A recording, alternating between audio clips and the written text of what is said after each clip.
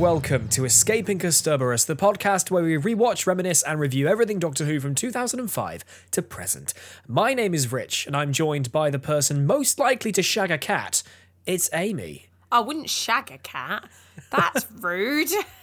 I mean, I had to be cherished.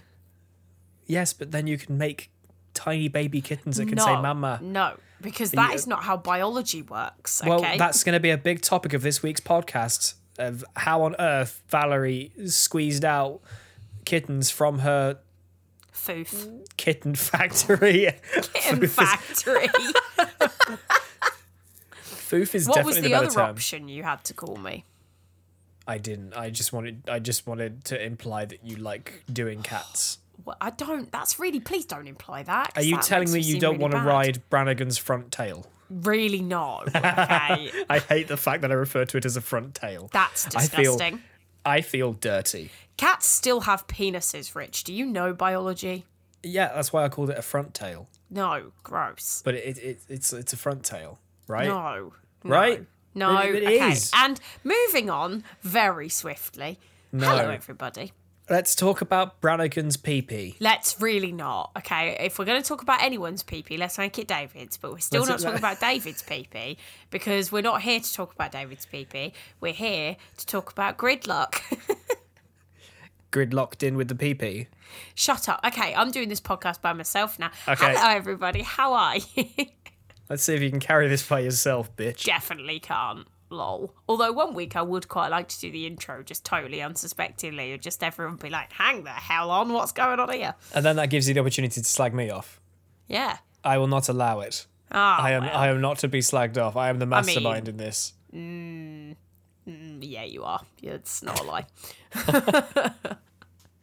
Welcome back, folks. It's good to see you. Sup, fellow nerds, as I say. Good to definitely not see anybody except you. Good to hear. Good to hear you. It's. Did you know, Amy? It is the 14th of April 2007 because we just watched Gridlock. Is it? It's the. I'm pretty sure it's the 22nd of December 2021. But, that's the point. If my calculations are correct, Merry Christmas Eve if you're listening to this on the day this releases. Yeah. Happy which will be Friday. holidays. Yeah, I was going to save, mentioning Christmas and New Year for the sign-off, but we'll get to that. But yeah, it's Christmas Eve. If you're listening to us on Christmas Eve, hi, happy Christmas Eve. If you're listening to us on Christmas Day, go hang out with your family. What are you doing listening to us? Why are you listening to us on Christmas Day? What a nerd. What a loser. Although, fully appreciate the listen. So if you are listening on Christmas Day, thanks. Tweet us if you're listening on Christmas Day. Let us know. At Casterpod, are you listening on Christmas Eve, Christmas Day? Would you ride Brannigan's dick? They're the main questions Shut we're going to up. be. Maybe it's not you that wants to shag a cat. Maybe it's me. Yeah, maybe it is. Maybe I just want to bang some Irish tail. Please do not go around shagging anybody or anything, any animal, anything that does not accept you and gives you permission. Cats could not give you permission. That's all I'm saying. That's just a life lesson for anybody out there. If they do not consent, it is a no. That was not the direction I was expecting the start of this podcast to go. Let's talk about the big old rebound that is Martha. Because the Doctor, in all of his wisdom, showing off as he rightly acknowledges, he is taking her to New Earth. New York, New Earth, that we've been to once before at the beginning of last series in the episode aptly titled New Earth. God, he's such a serial dater. The thing is, we can sit here and talk about the Doctor and how he's not over Rose and stuff, till the cows come home. We're not going to do that because in the grand scheme of things, it's sort of a footnote in this episode. It was not really. far more present in the Shakespeare Code than it was in this, or at least it was more of a focal point. This episode, the focal point is the fact that no one likes being stuck in traffic. It's a very British thing to be stuck in traffic. We like queuing, we like getting stuck in traffic, and yet in New York, the only American voice we hear is Sally Calypso. Everyone else is British. Sally is in the woman on the as in TV the hologram. Screens. Yeah. Oh, she's the only American voice point. we hear. I'm pretty. Never noticed that. I'm gonna have to double check this. I'm pretty certain when the Doctor calls the police, even the hold message is British English. Yeah. It's like, thank you Maybe? for calling. You've been put on hold. It's like everyone's British, and I'm just like, Well, right, maybe okay. New York isn't distinctly in America. Maybe. well, I mean, it very clearly is because Statue of Liberty on the thing, and then That's- Sally Calypso's Not the American. point. Not the point. Migration mean, is a thing. I mean, Yeah. Shush. So what we're saying is that they Let's- shut all the migrants on the motorway. yeah. Wow, But they say, I mean, to save them, like, come on. that is true. That is very true. So this episode was written by the man himself, Big Russ, R2D. and Big Russ. Big. That's what he's called, Big Russ now. Okay, right. And it's he's doing the standard thing of taking something that we know and love or hate and making it it's obviously not motorways and traffic jams themselves are specifically scary, but taking them and putting them into a scenario where they can be scary. And obviously that is by reintroducing the Macra, which obviously I'm not the strongest for knowledge of Classic Who, but I know that they were in, I think it was a second Doctor story, the Macra Terror. Right. And obviously the Doctor references the fact that he knows the Macra and who they are and what they do and And how the fact they've that they've devolved. Yes, Which I'm presuming at one point they were more people-like. I know they were. I'm pretty certain they're all still crabs. It is a second Crabs. Doctor story, can confirm. Okay. And yeah, I don't know huge amounts of them in the grand scheme of Doctor Who lore. All I knew is they lived at the bottom of the motorway and fed on the crap that spewed from these cars. Their fumes. But it's a nice way to do a little callback to Classic Who. It's like, when we first watched this back in 2007, no way in hell I'd have known that Macra were a thing. Like already. Not at all. known it whatsoever. I was there asking my parents whether they remember a woman being stretched across a frame in Classic Who because I had no idea Cassandra was an original concept. So, Well, there is that. were you too? I mean, how are No, you exactly. supposed to know when you're like the beauty of 11? reintroducing an enemy that I guess not exactly the most memorable as far as I know. I don't want to make too many comments on the Macra Terror without actually having watched it. Not that I can because it doesn't exist. But to be dead. fair, But bringing them I feel like bringing them back was probably Russell's way of thinking, right, what can I come up with that would be at the bottom of this? And he goes, oh, actually, hang on, there was a monster back in the day that was this, that, and the other, so I'll just bring them back for God knows how long. But he just kind of made them a bit more crab-like and a bit more monsterish to be, quote-unquote, the villain of the week. yeah. Which I sort of feel like they're not really the villain of the week. Like, they're just a byproduct of the eventuality. But you sort of wonder why they exist down there in the first place. Well, and why... Did they know that when they shut them all down there? Was that a thing?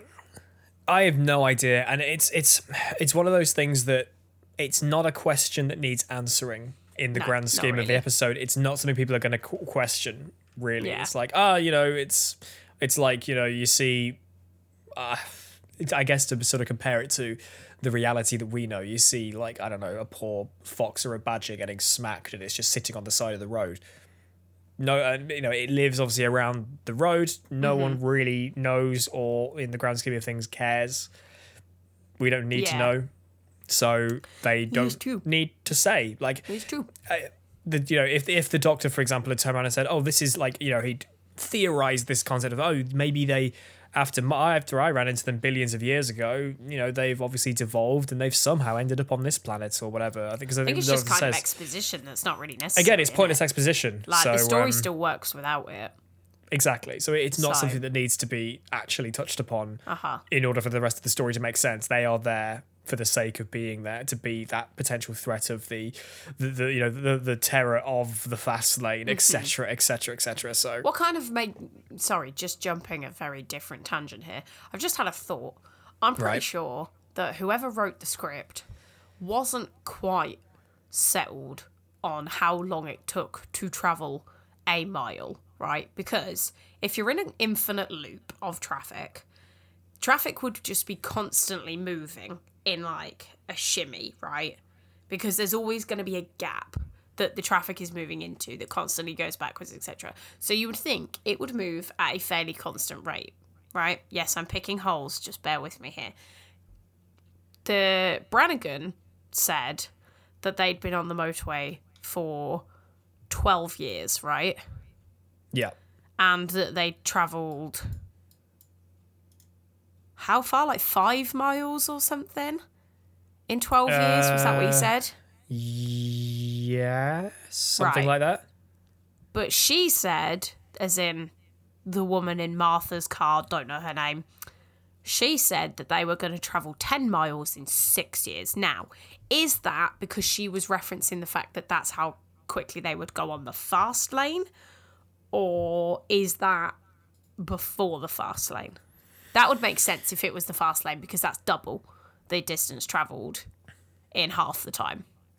I guess. Does that make sense? Am I talking rubbish here? Like, I that's one of those things where that is very much a hole being picked. I think the what was put across in this episode is that the motorway is slow, long. and the Doctor puts it into perspective for people that probably either did know. I mean, obviously, when he says, no one's out there, there's no police, there's no this, there's no that, and he's like looking at Brannigan like, I know that you know this is the case. You're just refusing to Avoiding acknowledge it. that. Same with the two women, the woman, the car spotter, when she was like, I can't note everything down. It's like she's obviously aware In that that's denial. not the case. She's making that excuse that I missed it. It's like, you're a car spotter. You move 5 yards a day. You definitely didn't miss it, love.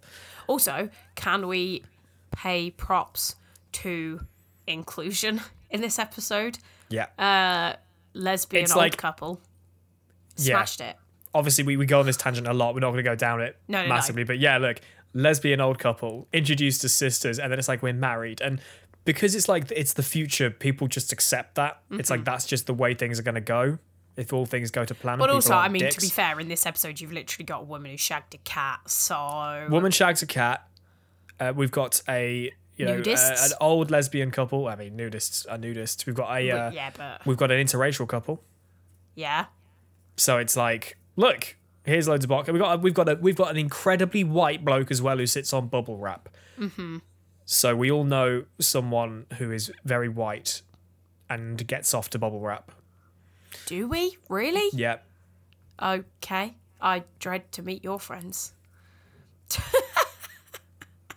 I wasn't referencing a friend. Thankfully, have no my bubble wrap remains very well hidden in this house. Oh, you were talking about yourself. Yeah. Well, that joke was totally lost on me. Ha. It's Anyway. because you're rubbish at this. Um, But yeah, we genuinely had that very commonplace staple representation without it being, in your carved face. into the side of a baseball bat and being thwacked across the face with it. I was going and to then say, actually, people scream in terms woke, of in terms of this episode, that was actually probably my favourite bit of the whole episode, is when David goes down through every single car and it's like, Yep. oh, hey, there's this people. Hey, there's this people. And that's something I was definitely going to mention, because obviously this has a lot of CGI in it, and the CGI is not bad. It's probably one of those episodes again that got a lot of money spent on the CGI, Yeah. like how Series 1 had so much spent on End of the World. With all the shots of Platform 1, like that was where all the budget went for the CGI. Gridlock would kind of be the same thing, but it's so clever in the way that the vast majority of this episode takes place in the same set. Yeah. It's kind of like how the entirety of Midnight, which we get to next series, which I'm really excited to see again, it is Midnight's low so key good. top 5 New Who, end of story. That takes place in one space. Yeah. Gridlock almost feels like the precursor to it in some regard, because of this idea that they're going to work with so little. It's the budget episode. It is the budget episode of this series. Kind of makes you picture how they filmed it, which they probably just got it dressed up for one set, got all the actors in to film all the scenes necessary for that set, and then sent them on their way, then redressed the set, then got them to do another, or they just had like 4 of these things next to each other. Nah, they'd have used the same set. I bet if you went through and you watched it and you looked frame by frame to see if there's any major consistencies between the sets. Obviously, they're basically entirely redressed, but because obviously they're all driving the same car, there's no point in making 4 or 5 different sets. But it's intriguing. It's intriguing to know as to whether they had like whenever they're communicating between them, they have the same actors on set at least. So, like for example, when Brannigan's talking to the sisters, that the sisters were behind the camera and delivering their lines or whatever. That's maybe something to look at the Doctor Who Confidential for. I don't think I've ever watched the Doctor Who Confidential them together. Like, if that's what I mean. But I mean, just one thing in a production sense, having the actors there, also it's easier to bounce off the actor that you're acting obviously acting opposite, rather than just having some random bloke behind the camera read off the lines for you. Whatever. That's something to look at in the Confidential. I just picture them in the meetings having so much fun deciding how they were going to decorate each car. Like, oh, how about we do this one as a nudist colony? How about we do this one as a Chinese like couple, or Japanese or Asian or whatever, whatever origin they were. Just being sort of like, oh, should we do this? Should we do this? How about one white guy that's covered in bubble wrap? How about kittens? How about this? How about that? Like, it's so much fun. Like, I want to know the story about the fully black cat thing. Yeah, with the two girls on the fast lane. I'm like, what's going on here? I mean, maybe they were a throuple. Are you broadcasting from your vehicle? If you catch my drift, is that what's going on here? How about no? I mean, no. This is the bestiality episode of Doctor Who. So we're not going down that episode. We're not. No, just no. We are going to swiftly diverge because I feel like this episode has just been great from start to finish so far. I mean, it has. Because I unashamedly really enjoy Gridlock. I mean, I say unashamedly. Yeah. There's almost nothing to be ashamed of. Coming back to New Earth, because this is basically a trilogy. Mm-hmm. You've got End of the World, because obviously that triggers. That was the sort of contextualization of people moving off world to a different planet. They found this other planet. The Macra might have already been there for all we know. Yeah, who knows? Humanity moved in. We have obviously New Earth with Cassandra in the hospital, and then we obviously have Gridlock to wrap up this trilogy. Yes. And it's cool seeing a different part of that city, of that world, because there's no reused locations apart from the little bit of reused footage when the Doctor's like, oh, this is how it used to look, and it's like, oh, look, here's an exact shot from New Earth that's going to be just broadcast on a screen. But how they explore it a bit more. Yeah. I mean, with the market stands selling moods. Yeah, it's an interesting concept, isn't it? Because the thing about this episode is, I feel like, weirdly, there's not tons to talk about because of the fact that, again, as a kind of common theme with Russell, not a lot happens, but in a way, that's great because it makes for a much more well laid out structure, much more well laid out pacing, and it means that you can actually focus on like what's going on and the story and stuff without having too much being thrown at you. And I feel like this one would be quite a good episode, I feel like this one has been quite a good episode for Russell to explore a little bit more about Martha's character and the Doctor's character when they're like apart, because we've not really seen much of the Doctor on his own up to this point, and his kind of realizations of, oh, I was showing off, like, don't even really know the girl and all that kind of stuff, makes it a bit more sort of like, hang on, yeah, actually she's only been here for 3 episodes so far. Is this the 3rd episode with Martha in? Yes. So the fact that she's down there going, I don't even know who he is really, but I'm just assuming he's going to save the day, is kind of like, yeah, maybe that's a problem. But also, I mean, we didn't question it with Rose, so... Well, that's the thing. Funnily enough, in part 1 of this trilogy of episodes, in The End of the World, when Rose is sat in that room and chatting to that twig, Yeah. she does talk about how she's got no idea who he is, and she just waltzes off with him. So it's like, it does almost perfectly mirror the events of... Well, I say perfectly. It mirrors the events of, or mirrors the companions' mindsets and train of thought for Rose in End of the World as it does now with Gridlock and Martha. But I think it's... Sorry, no, after you. I was going to say, I think it's interesting to see how my brain's not working apparently. The difference between, like you said, it kind of mirrors Rose's reaction in the New Earth, New End of the World. That's the one I'm talking about, End of the World. Because you see the difference in, like, when he brought Rose to New Earth as David for, like, the first time, and when he brings Martha, it's kind of like, did he purposely bring them to very different places because of the fact that he's not really thinking about what Martha's investment is versus what Rose's investment is? Like, she got the glitz and the glamour and everything is beautiful and fancy, whereas Martha, like she said, gets the slums. And I know that he was like, yeah, the slums are where all the exciting stuff happens. But I think it's an interesting way to kind of look at the difference in their relationships between how he feels about Rose and how he currently feels about Martha, which is literally just, she's somebody to talk to at this point, isn't she, really? Yeah. I'm not sure whether that would have been a conscious... That's a good point. That's a very good point. But I don't think that would have necessarily been a conscious decision. I think that might have been... No. I think it might have been... When he says about how the slums are more interesting, I think that was genuinely something on the Doctor's...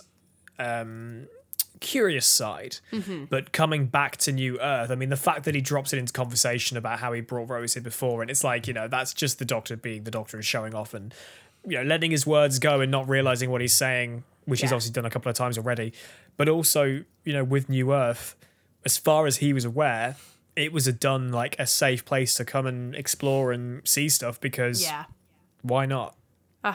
He's a really it would be quite nice, I think, in a Who episode, and I think we're going to get this a little bit more come the next two-parter we've got, where the Doctor and their companion ends up somewhere and they do a lot of exploring and just like going and sightseeing, like genuinely, because normally the action that at least ties them in kicks in pretty soon, and obviously with this it is like immediate.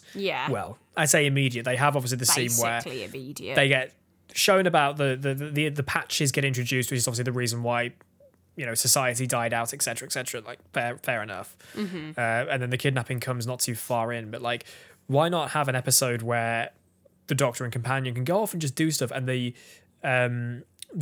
threat is building in the sort of the B plot being explored as these events go on.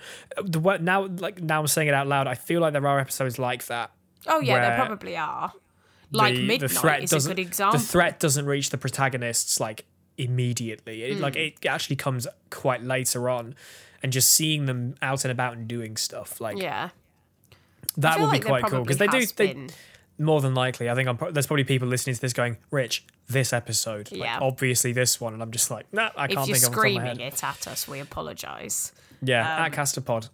Yeah, tweet us and let us know. I mean, to be fair, they were doing that in Boomtown. They were just out and about enjoying that is a very, very good point. Boomtown's quite a good one. They were in Midnight. They were literally just going to a fancy spa, and then he goes off on a jolly. Yeah, and, it's kind of one of those things where you don't really get that much, because I guess the whole point of Doctor Who is that there's action and adventure and stuff like that, because an episode with just them exploring would be a little bit cringe, kind of teenage montage of let's go here, we're gonna take photos. Martha dragging the Doctor shopping down New York High Street. Sorry, I need a new leather jacket and new heels. Like, do you know how long I've been wearing this for?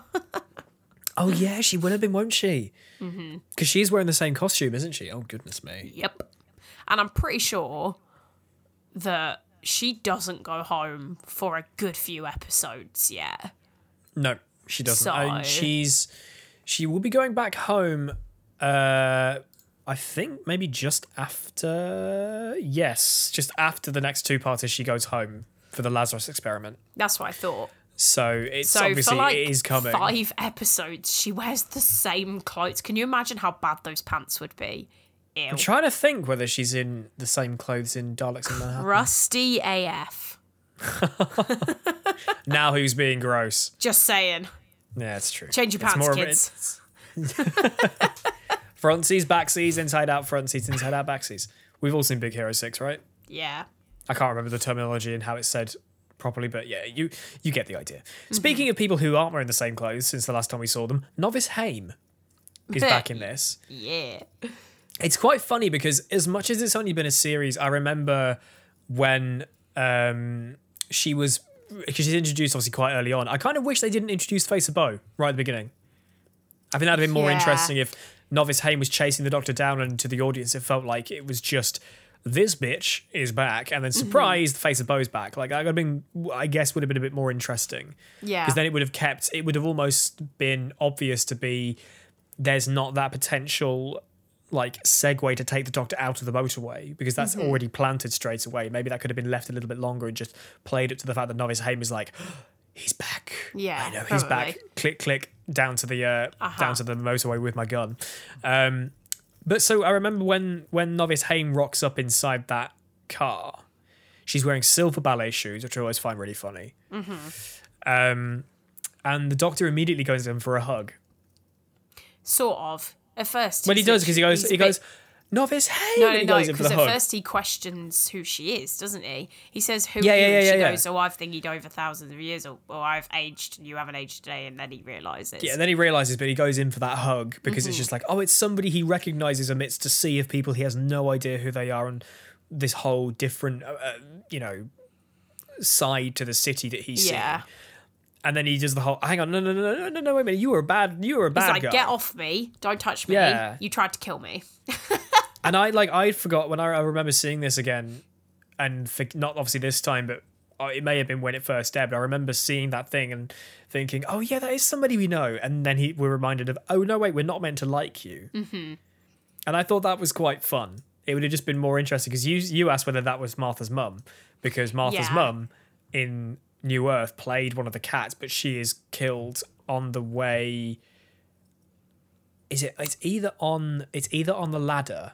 Oh yeah, I think I Or remember now. It's as they're escaping from the whole, the big chambery, silo, I guess. I think it is because I think they escape out the doors and she gets touched when she's right. Yeah, next to them or it's something like that. But that's also not the only person to this, admittedly, at this point, return, because Valerie, Brannigan's wife, who was quite literally having kittens only 2 months ago, she returned in series 10 as Bill Potts's foster mother.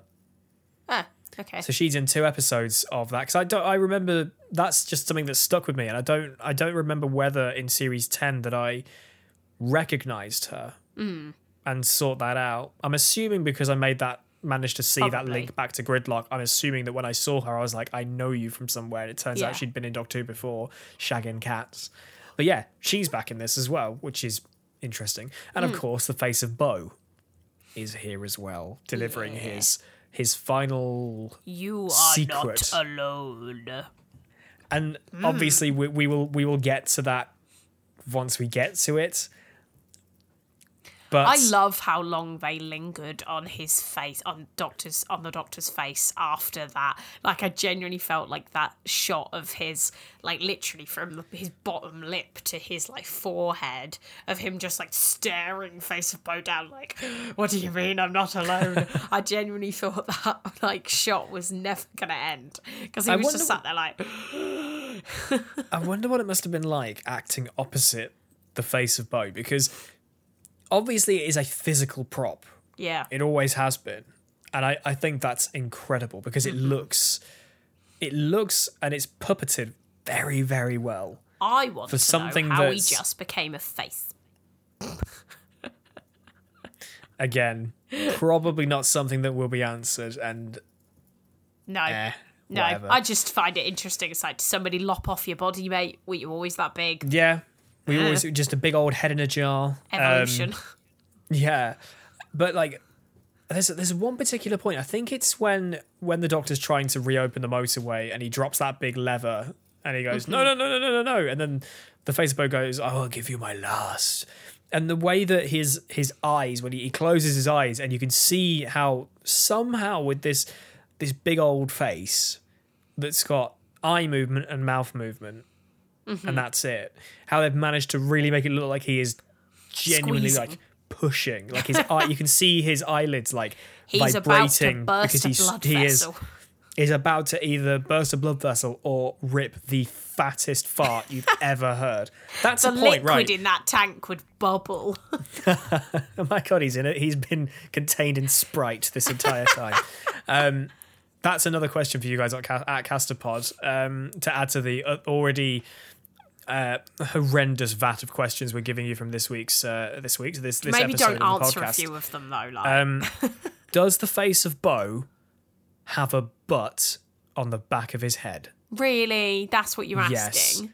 That is what I'm asking. Well, that's why I want to know if somebody lopped off his body, because if he's just a neck, then like neck up, then he's obviously not got a butt. But if evolution has What just if slowly condensed him down into a giant head and the butt just forms up his back, maybe I don't his know whole whether back is I don't know just a whether you've giant seen butt. it. Have you seen the meme of Keanu Reeves stood on the stage at E3 when he introduced Cyberpunk, and then somebody's like squashed a version next to him? It's like the evolutionary chart. It's like tall Keanu Reeves, squashed Keanu Reeves, head with a butt.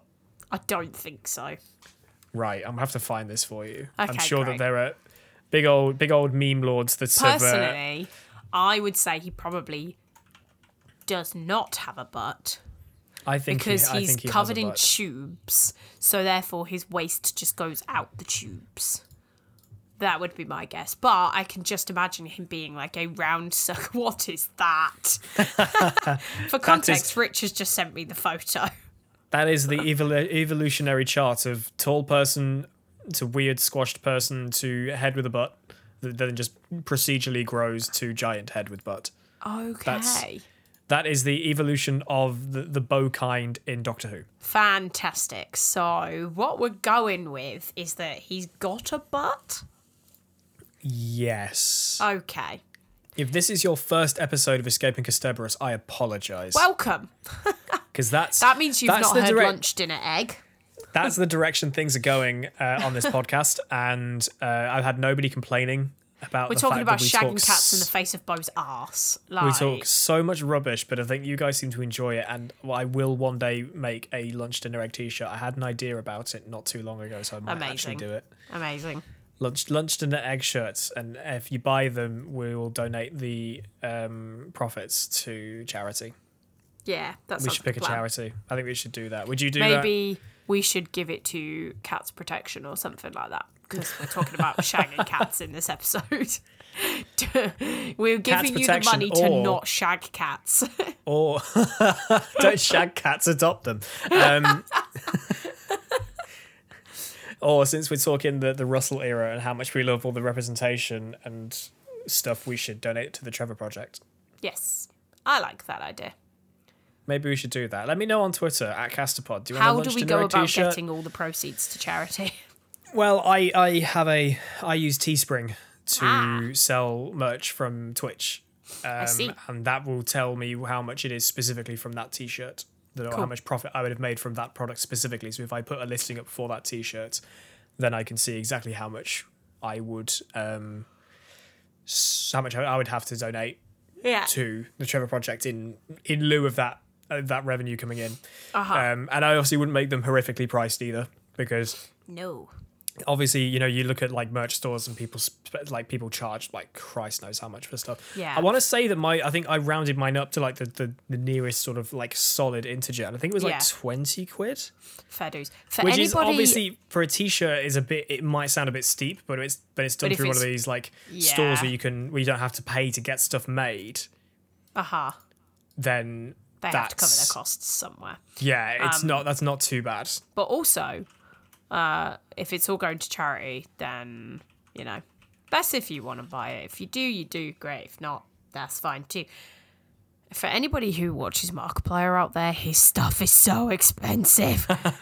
Yeah, we've been watching his Five Nights at Freddy's Security Breach series, and obviously he plugs at the end of every episode his cloak line that he does with other YouTubers, and I'm like, yeah, that stuff's gonna be extortionate. It's in pounds. It was £28.70 or something like that for a t-shirt.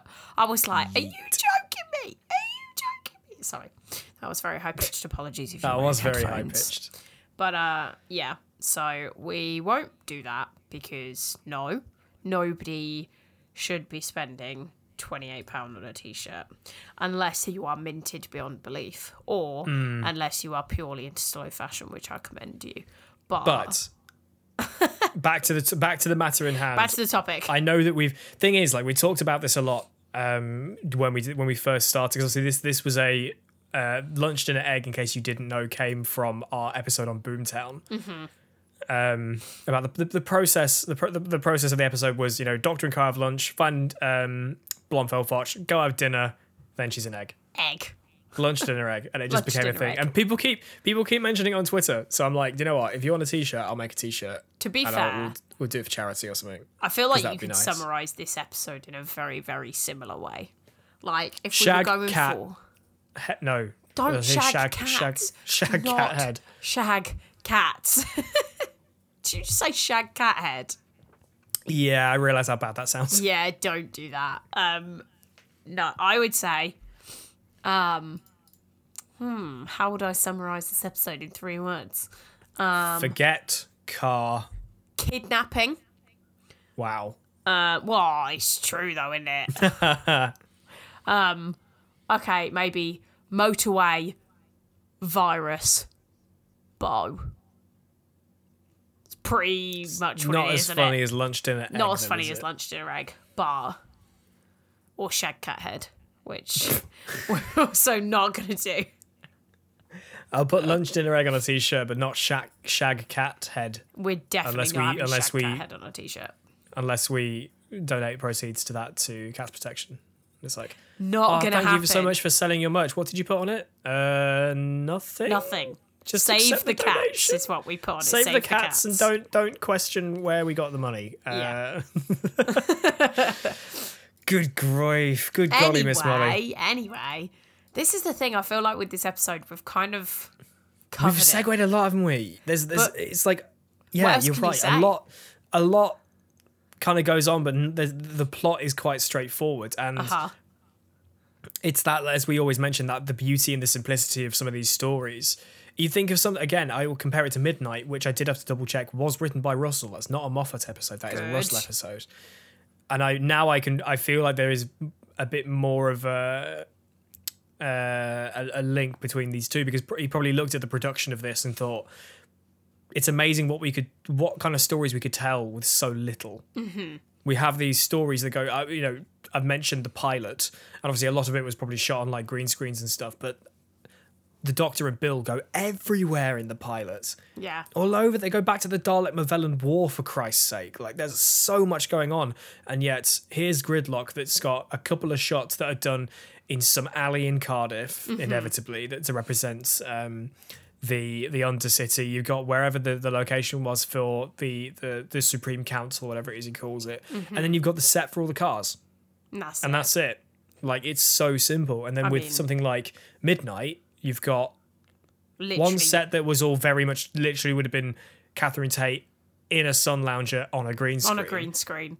And then the rover, and that was That's it, basically. So he's gone, if I can tell a story that was, Gridlock's not one of the episodes you would really write home about. No. Necessarily.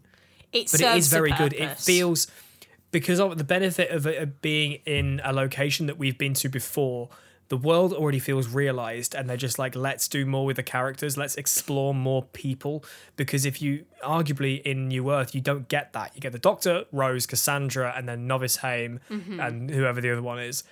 And, I say that, you get, the Duke of Manhattan and people like that, but you don't get to explore more about them. Yeah. That's kind of it. Whereas with this, it feels like, you're with the normal people. Mm-hmm. And their struggle with, having to drive somewhere. I mean, I think it does it, like I said, it serves a purpose. It's kind of a filler episode, but it obviously also has those tidbits at the end that you don't really expect from a filler episode, that Russell is very good at throwing things in that you obviously don't realise they're a thing until you retroactively have watched the rest of the series, which at the time, obviously, we couldn't watch the rest of the series because it had only just come out. And I quite liked the way that Martha was like, oh, does he mean you've got me? And the Doctor was like, nah, I don't think so, actually. Yeah, I think we'll just stand by the fact that Martha is that friend that you know that just immediately falls in love with somebody. That is who Martha is. But actually, that has just reminded me of something I was like mentally trying to take a note of when we were watching. Yes. This almost feels like a precursor to the Year of Martha Jones. Yeah. Because she is in the car telling his kidnappers, of who the Doctor is, and that motivational speech, and that is like the first little step of who she becomes. Yeah. And whether that was, I mean, I say whether that was a conscious thing, it more than likely was a conscious thing, but it's not necessarily something that get references that is sort of overtly referenced back. It's probably I've only picked that up now, watching it and thinking, hang on, this is literally your entire point. Yeah, basically. You are. So you're getting your person. practice in, basically. You've just got to deliver that hope that something's going to work and the Doctor's going to fix everything. And Matey's all like, nah, we're fucked. Yeah. Yeah. That's it. We're completely screwed. So, you know, but that you know, that's the other thing to take from this. And then, as you say, yeah, we get the little bit of You Are Not Alone from The Face of Beau, which I love how in reality, how on the nose that is. But you don't realise that until we get to it. And I remember thinking, do you know what? Russell gets away with some pretty weak foreshadowing in the next series. But you know what, though? I think the foreshadowing, like what he said, I think was probably the best way to put it, because it's when you get to that episode that calls back to this one and you're like, oh, that's what it meant. It's like mind blown for people who were our age at the time. And I love how casually the Doctor's just like, I don't think that's what it meant. He's probably just chatting rubbish. Like, I'm the last of the Time Lords, just carry on and deal with it. And it's the fact that he doesn't even play that with this essence of, yeah, maybe he is right and I'm just saying that he's not right. I think the Doctor is fully committed to the idea that there is no one else. He probably thinks that the Face of Beau just went a bit crazy in his old age, let's be honest. Potentially, he is billions of years old. But I do appreciate how Martha just goes, right, you're going to talk to me now, because she's had this time away from him now and gone, what the hell am I doing here? I feel like I need a bit, if I'm going to potentially continue on with you. I'm intrigued as to whether in the next episodes that we're going to get that reasoning as to why they carried on together. Yeah, because you don't really get that. They just kind of that. Sat talking. I mean, maybe it's just an unexplained kind of like, yeah, we sat, we had a chat, we hashed it out, and I decided, maybe he's not so bad after all. Or maybe... And also, whether, because the Doctor does overtly mention the Daleks, whether Martha's like, oh, these guys, whether they reference the fact that Martha's already been told. I mean, he probably didn't go into masses of detail, because obviously when we leave them and the camera moves up to show the sunset over the city, the Doctor's talking about how the trees looked in the morning, not so much about who the Daleks were, but whether they acknowledge the fact that Martha's already been told. I think about at the one Daleks. point he must go, these are the Daleks, and she goes, oh, these are the Daleks, or like some kind of line like I would that, like to think maybe. that, and to be honest, most of the time that we've been watching Russell's era, and I think, maybe they referenced this, and they have, I'm like, okay. Maybe it's something to keep in mind. Deep in I don't our know. memory somewhere that we've watched it so many times that's the that we thing. know it's It a has thing, been, but can't remember. Obviously, between us, we've watched through Doctor Who, God knows how many times. But as I always say, going back and being a bit more analytical and going off on stupid tangents, it's the one it's just thing, what we do. Talking of Daleks seeing new things is exciting. Yeah. Talking of Daleks and stuff, I said to you, didn't I, that when we were watching the trailer for the next episode that I really wish they hadn't revealed it was the Daleks in the trailer, because I kind of feel like if they'd have just introduced it as being under the city in New York with the pigmen and the talents, the girl on stage doing the show and stuff like that, it would have been so much more exciting to get those tiny snippets of the Daleks, like you do when the elevator doors open, you see that circular like ident graphic on the front of the lift doors. That motif, yeah. And you get a very, very small sliver of like a Dalek shell, but it's so quick you don't even notice it. And then they just full on go and be like, oh yeah, here's a Dalek. It's like, why'd you do that? As we say, at this point always... you've got us all hooked. Like, just make it intriguing. We've always got to mention that obviously there'll be people who will just need to have that push to stay interested. But then at the same time, it's like, I'm already interested. You've got, like, it's pigmen. Like, but this isn't always this isn't always there to cater to the super fans. This is there to cater to those who are like, oh, okay, Doctor Who, and then go, oh, Daleks. However, I am very much the same. Could have just... I'm like, oh, Daleks. I think it would have been much more exciting and intriguing for the reveal to be, oh, they're Daleks. Oh my God, this whole episode wasn't about the pigmen. Like... Well, it was like in the build-up to Resolution, when everyone was like, oh my God, is this going to be where Chibnall introduces his Daleks? And it was all really, really like, it was all cryptic. And I can't remember whether there was already a trailer. I don't know. I think there was a teaser for Resolution that included nothing to do with Daleks, obviously because the Dalek that was revealed was completely original for that episode and didn't get teased before.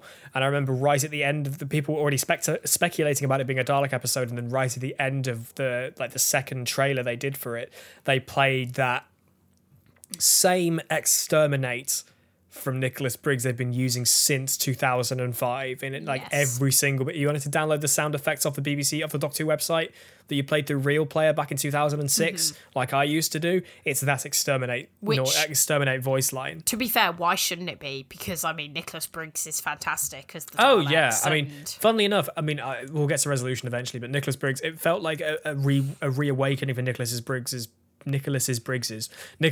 performance as the Dalek, because when it came to the whole duologue scenes between him and Lynn, I thought it was somebody else, not Nicholas Briggs. I thought they'd recast him, which I was immediately annoyed about because Nicholas Briggs does such a good job. And then wonderful to realise it was him.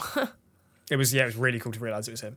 But yeah, that's for next time. For now, let's have a look at a couple of questions that you guys sent us over on Twitter at Casterpod, in case you didn't know. If you are still listening, because Lord behold, you've made it through some rubbish up to this point. Yeah, well done. Well done. We appreciate it if you have got to this point. Oh my God, we should do that thing, right? You know, so I was listening to a podcast the other day where he said, if you've made it to this point in the episode, tweet us with the word blank. And for like months he was just getting tweeted with the word orange, I think it was, and he was man. Why did I say this? Why?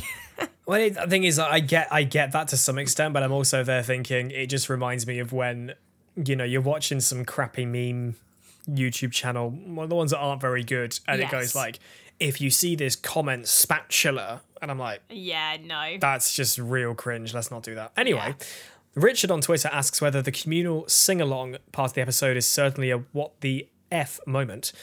Does the scene have more resonance in our present time as it shows a sense of community and togetherness, something people are rediscovering now? I mean, when you're watching it, I kind of feel like it does feel a bit left field. Like it just comes out of nowhere. It does.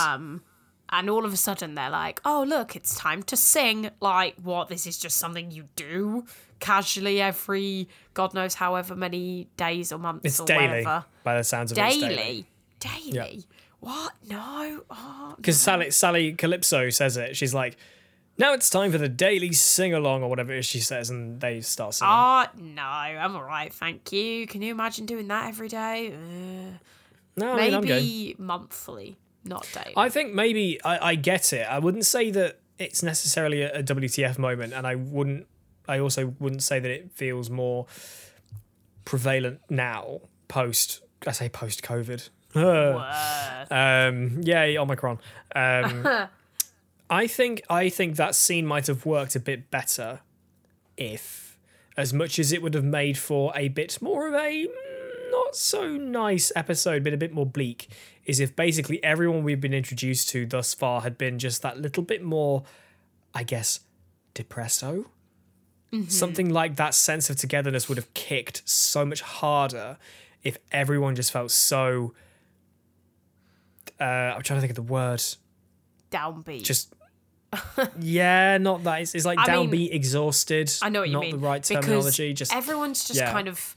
They definitely play this episode for laughs a lot of the time, because that's the whole reason why you have the different cars with the different like people that he comes across. It's satire on traffic. Yeah, it's full on satire with a very bleak setting. It does kind of make it seem a little bit more odd that they ran. But then, to be fair, I think the reason he set up the singing was just so that right at the end he could have that beautiful kind of choir over like the top of the Doctor explaining where he used to live.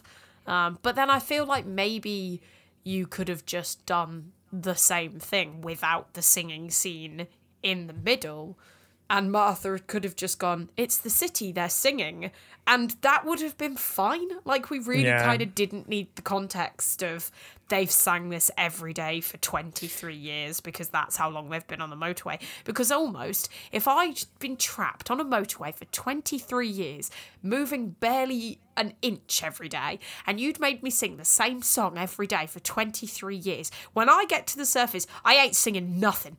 I am keeping stum, because you do not want to be reminded of those 23 years that you spent trapped in a tiny box. Like... That is very true. I tell you what, I remember when I first watched this that it used to annoy me, because when Martha stood there crying and she's sort of going and she's moving her mouth, I thought she was trying to sing along. Yeah, me too. And I'm like, bitch, shut up. This isn't your song. Like, you don't know the lyrics. This is nothing to do with you. Stop. Apparently, it is a real hymn. That has come up. It is a real hymn. Right. But yeah. I always just think this is not for you, Martha. Clara would be the one trying to sing along to it. I'll tell you that. I will tell you that. Jay has asked what our opinions are, on classic Who villains coming back into modern Who. Should they appear in larger prominent roles, or should they only come back as minor roles like the Macra in Gridlock? I think when it comes to what I was going to say was it obviously it depends on the source material, not source material. It depends on the material that they're being brought back in. Because for something like Gridlock, I think if they try, the beauty of dumbing down the character, because I mean, arguably that's what they did. They became beasts, and they dumbed them down, and they served a purpose in Gridlock to be the more tangible bad, rather than just that concept of them being trapped on the motorway because of a virus. Yeah. If there wasn't a threat down there, it'd have been like, oh, that's okay, that's interesting, but it's not very exciting as a concept. So adding the Macra in, fair enough. But obviously, there are characters that have been brought back. Obviously, the big ones, you'd argue, would be obviously Daleks, obviously Cybermen. Zygons were brought back really well. Yeah. I never had massive hopes for Zygons, but lo and behold, Sontarans, obviously, in the most recent series, Chibnall nailed them. So that's really not good. A sentence you hear every day. No, you don't.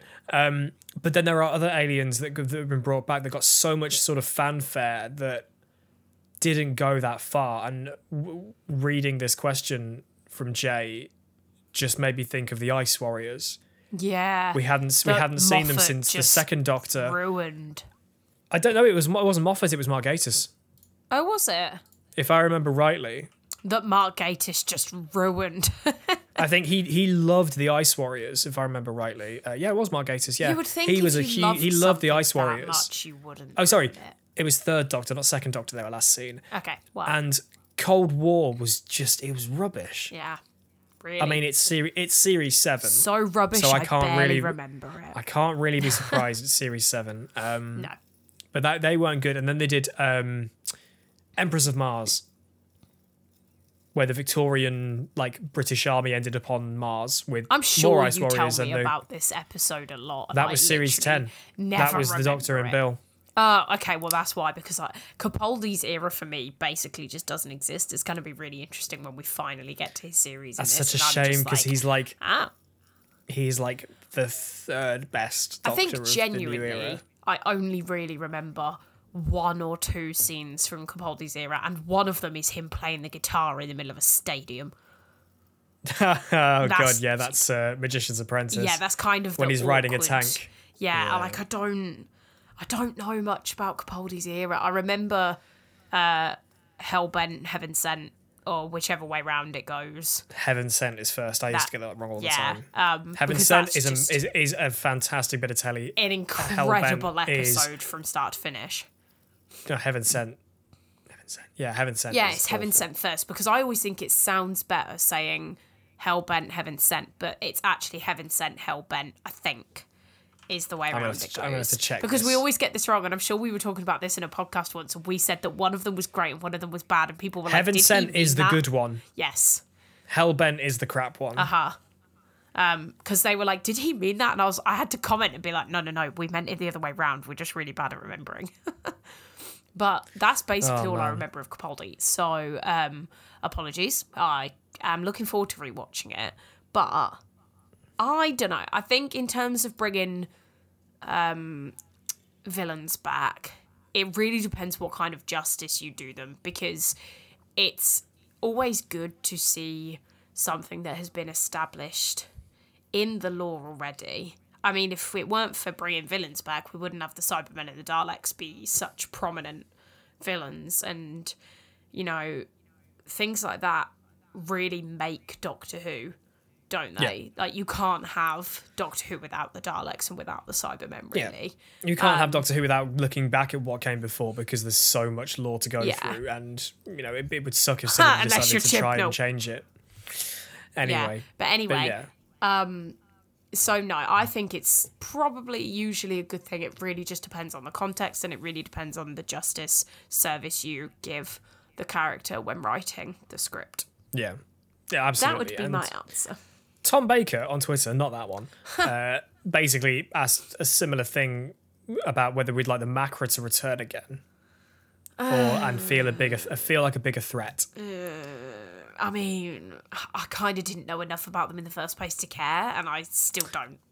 I think hate with to them break it to you, being but, like, with them being dumbed down and reserved to being this sort of, you know, omnipresent, just snappy thing. bottom tier villain in the grand scheme of things. Yeah. Not a bad villain, but just not. It's not a villain that was explored enough for us to really have an opinion on whether they were good or bad, because they were there to serve the purpose. They were mindless beasts, I was as the going to Doctor say, says. yeah, So they're just there to eat. and that worked as they were. Aren't they, really? As for whether the Macra should come back, probably not. Again, it's like I don't think if you ask people who know classic Who back to front as to whether they would want a specific enemy to come back, that they would say, "Oh, I know what, the Macra." Yeah. Let's I be don't honest, think it's they going to be would. like the Rani or somebody instead, isn't it? Yeah, people were at the Rani, the Valyards. I don't know, the Candyman, maybe. It's not going to be the. It's not going to be the Macra. Candyman. That's What? just yeah. As literally, there's an enemy from the 7th Doctor era that's literally made out of licorice. What, like the Bertie Candyman. Bassett? Yeah. Okay. Yeah, that was how things went in the mid to late 80s. Yeah, It was I'm really, really glad it was that, interesting. Yeah. Russell is taking back over the show, because otherwise you could definitely see it going the same way. I'm going to try and make the Candyman work. No, Chris, don't. Yeah, Edward. Not the third special of next year is he brings the Candyman no. back, and we're all like, well, time to be cancelled. What kids. caused the 13th Doctor to regenerate the Candyman? Edward on Twitter asked about saying about how 10 taking Martha somewhere went with Rose. Ouch. Have we ever taken each other somewhere we went with an ex? Well, this is a bit of a weird one, because I didn't really date in secondary school. I had one boyfriend when I was 12 who I dated for like 8 months. He was a year older than me because we met at summer camp.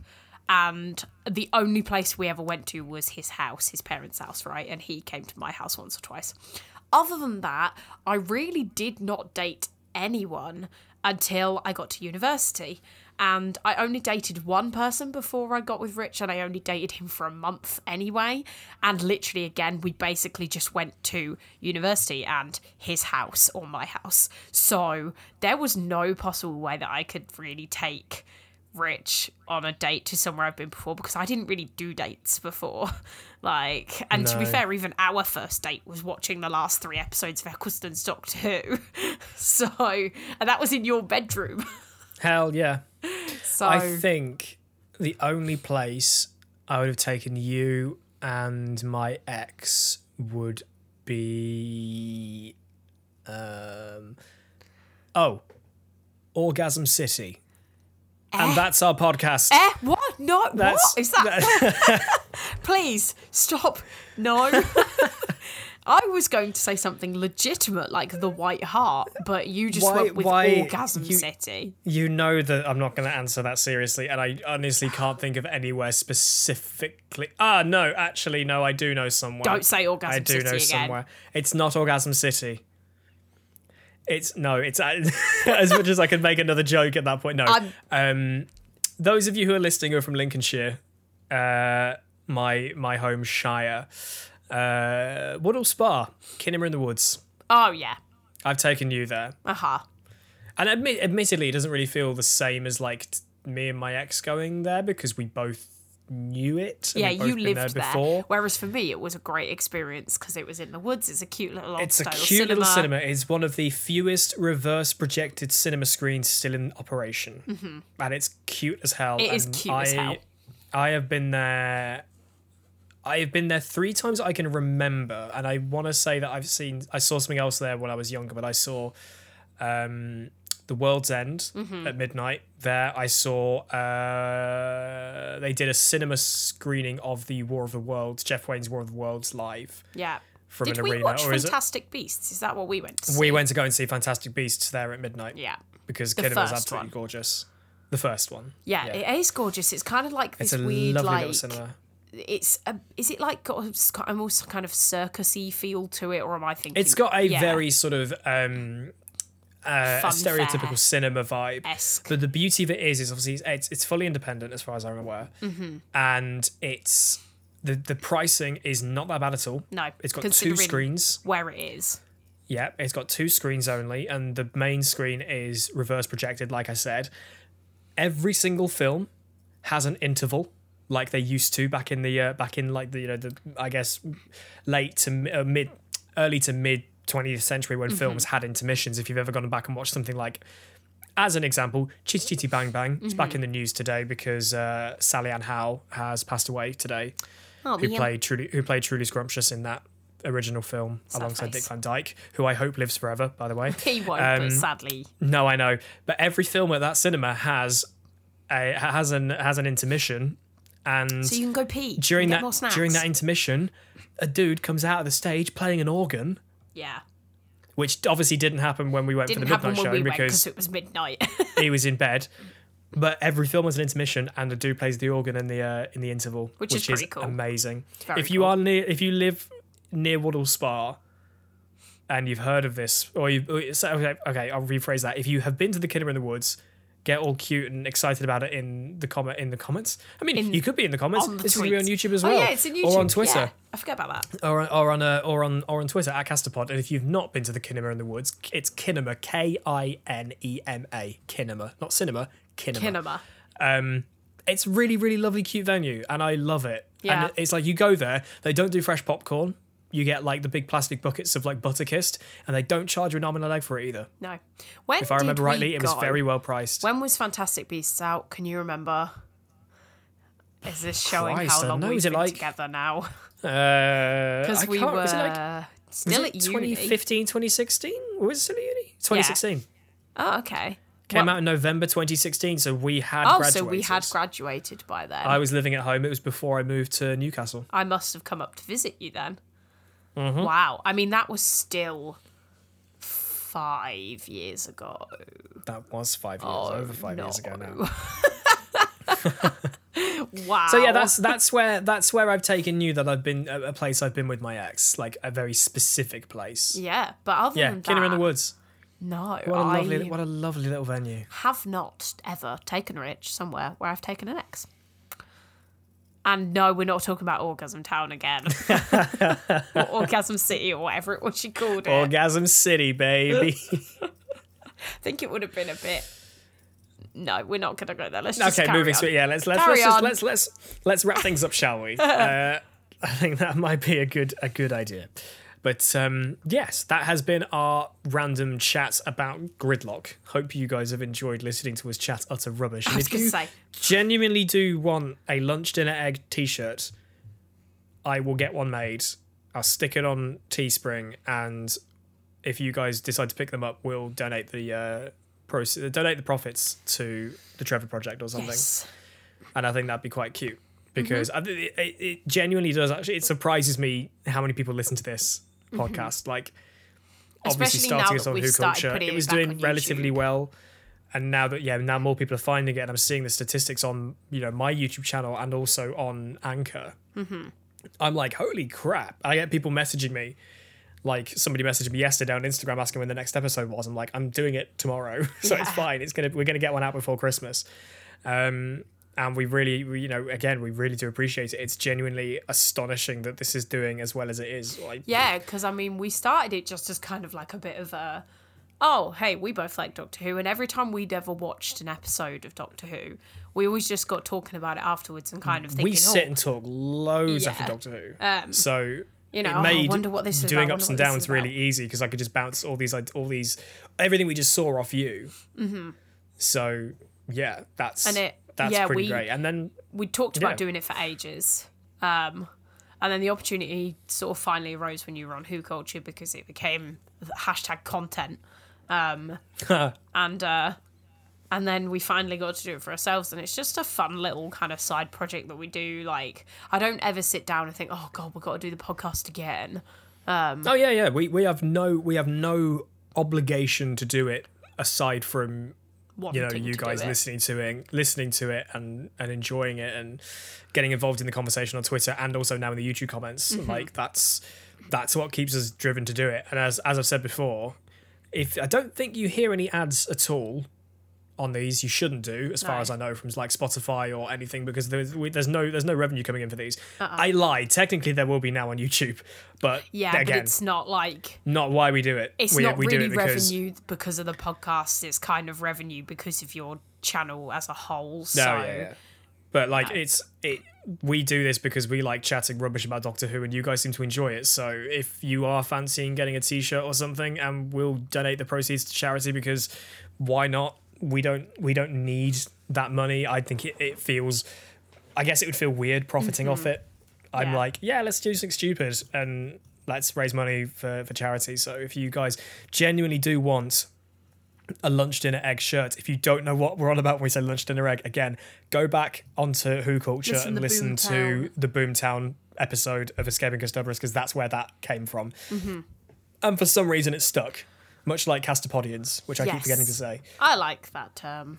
It's cute, and you guys are wonderful. So yeah, thank you all so Thanks. much for listening. If next time it's Daleks in Manhattan and Evolution of the Daleks, we do our two-parters together. Somebody actually did tweet me about when we get to the end of the series as to whether we do a three-parter, because Utopia, The Sound of Drums, and Last of the Time Lords are technically all linked. And I'm thinking, do you know what?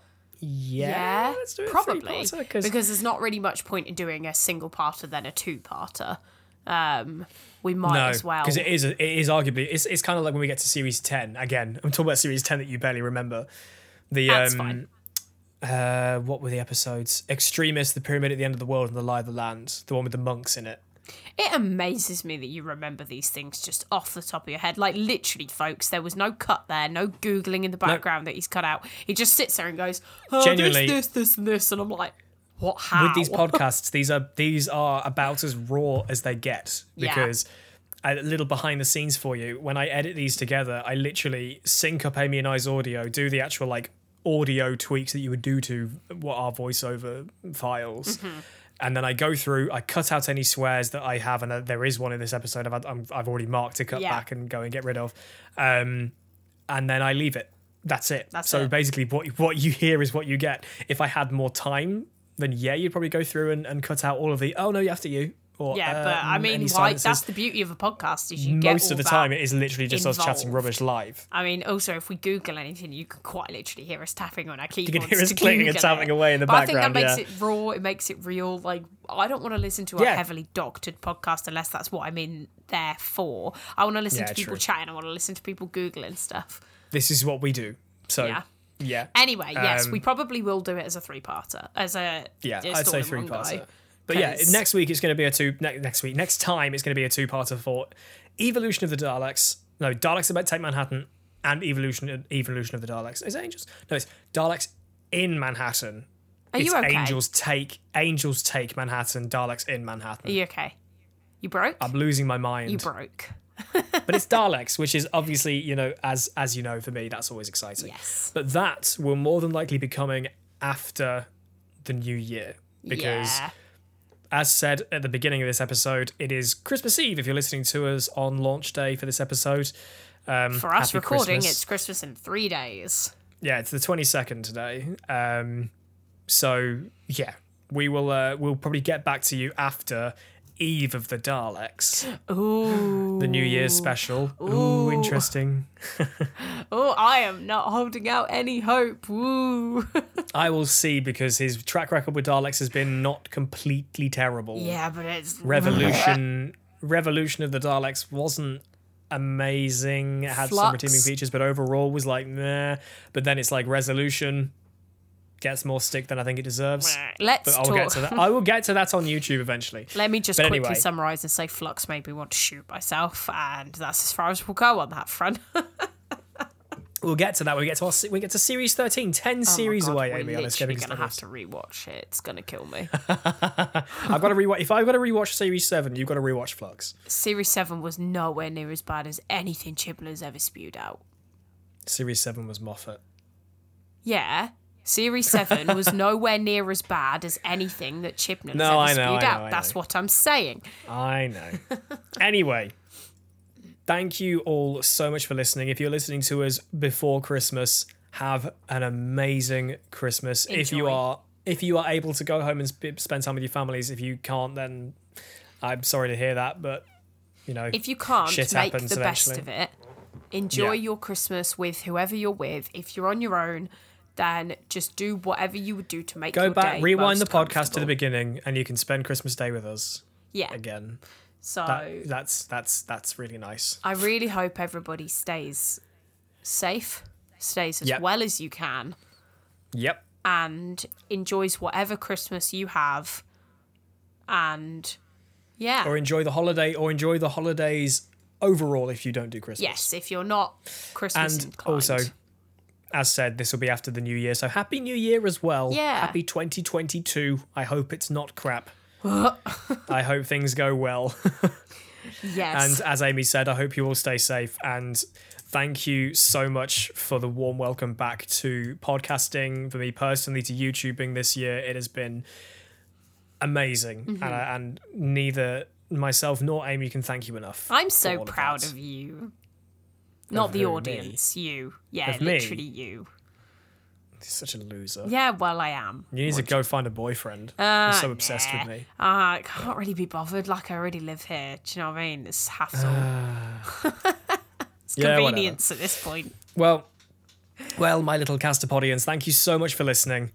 And again, have a wonderful Christmas, a wonderful New Year. Find us on Twitter @Castapod, or you can put your comments in the comment section below. I should remember to try and remember that Yeah. we're doing this on YouTube as they come out as well. Should really remember that. There's a comment section too. Yeah. Thank you all so much for listening and or looking at the animation from After Effects. It takes bloody ages to render if you're on YouTube. Thank you all so Rich. much. Have a what? Where can they find you? They can find me on Twitter @PickupChangeToe and on YouTube just search for Rich Hudson. There you Where go. can they find you, Amy? You can find me But on...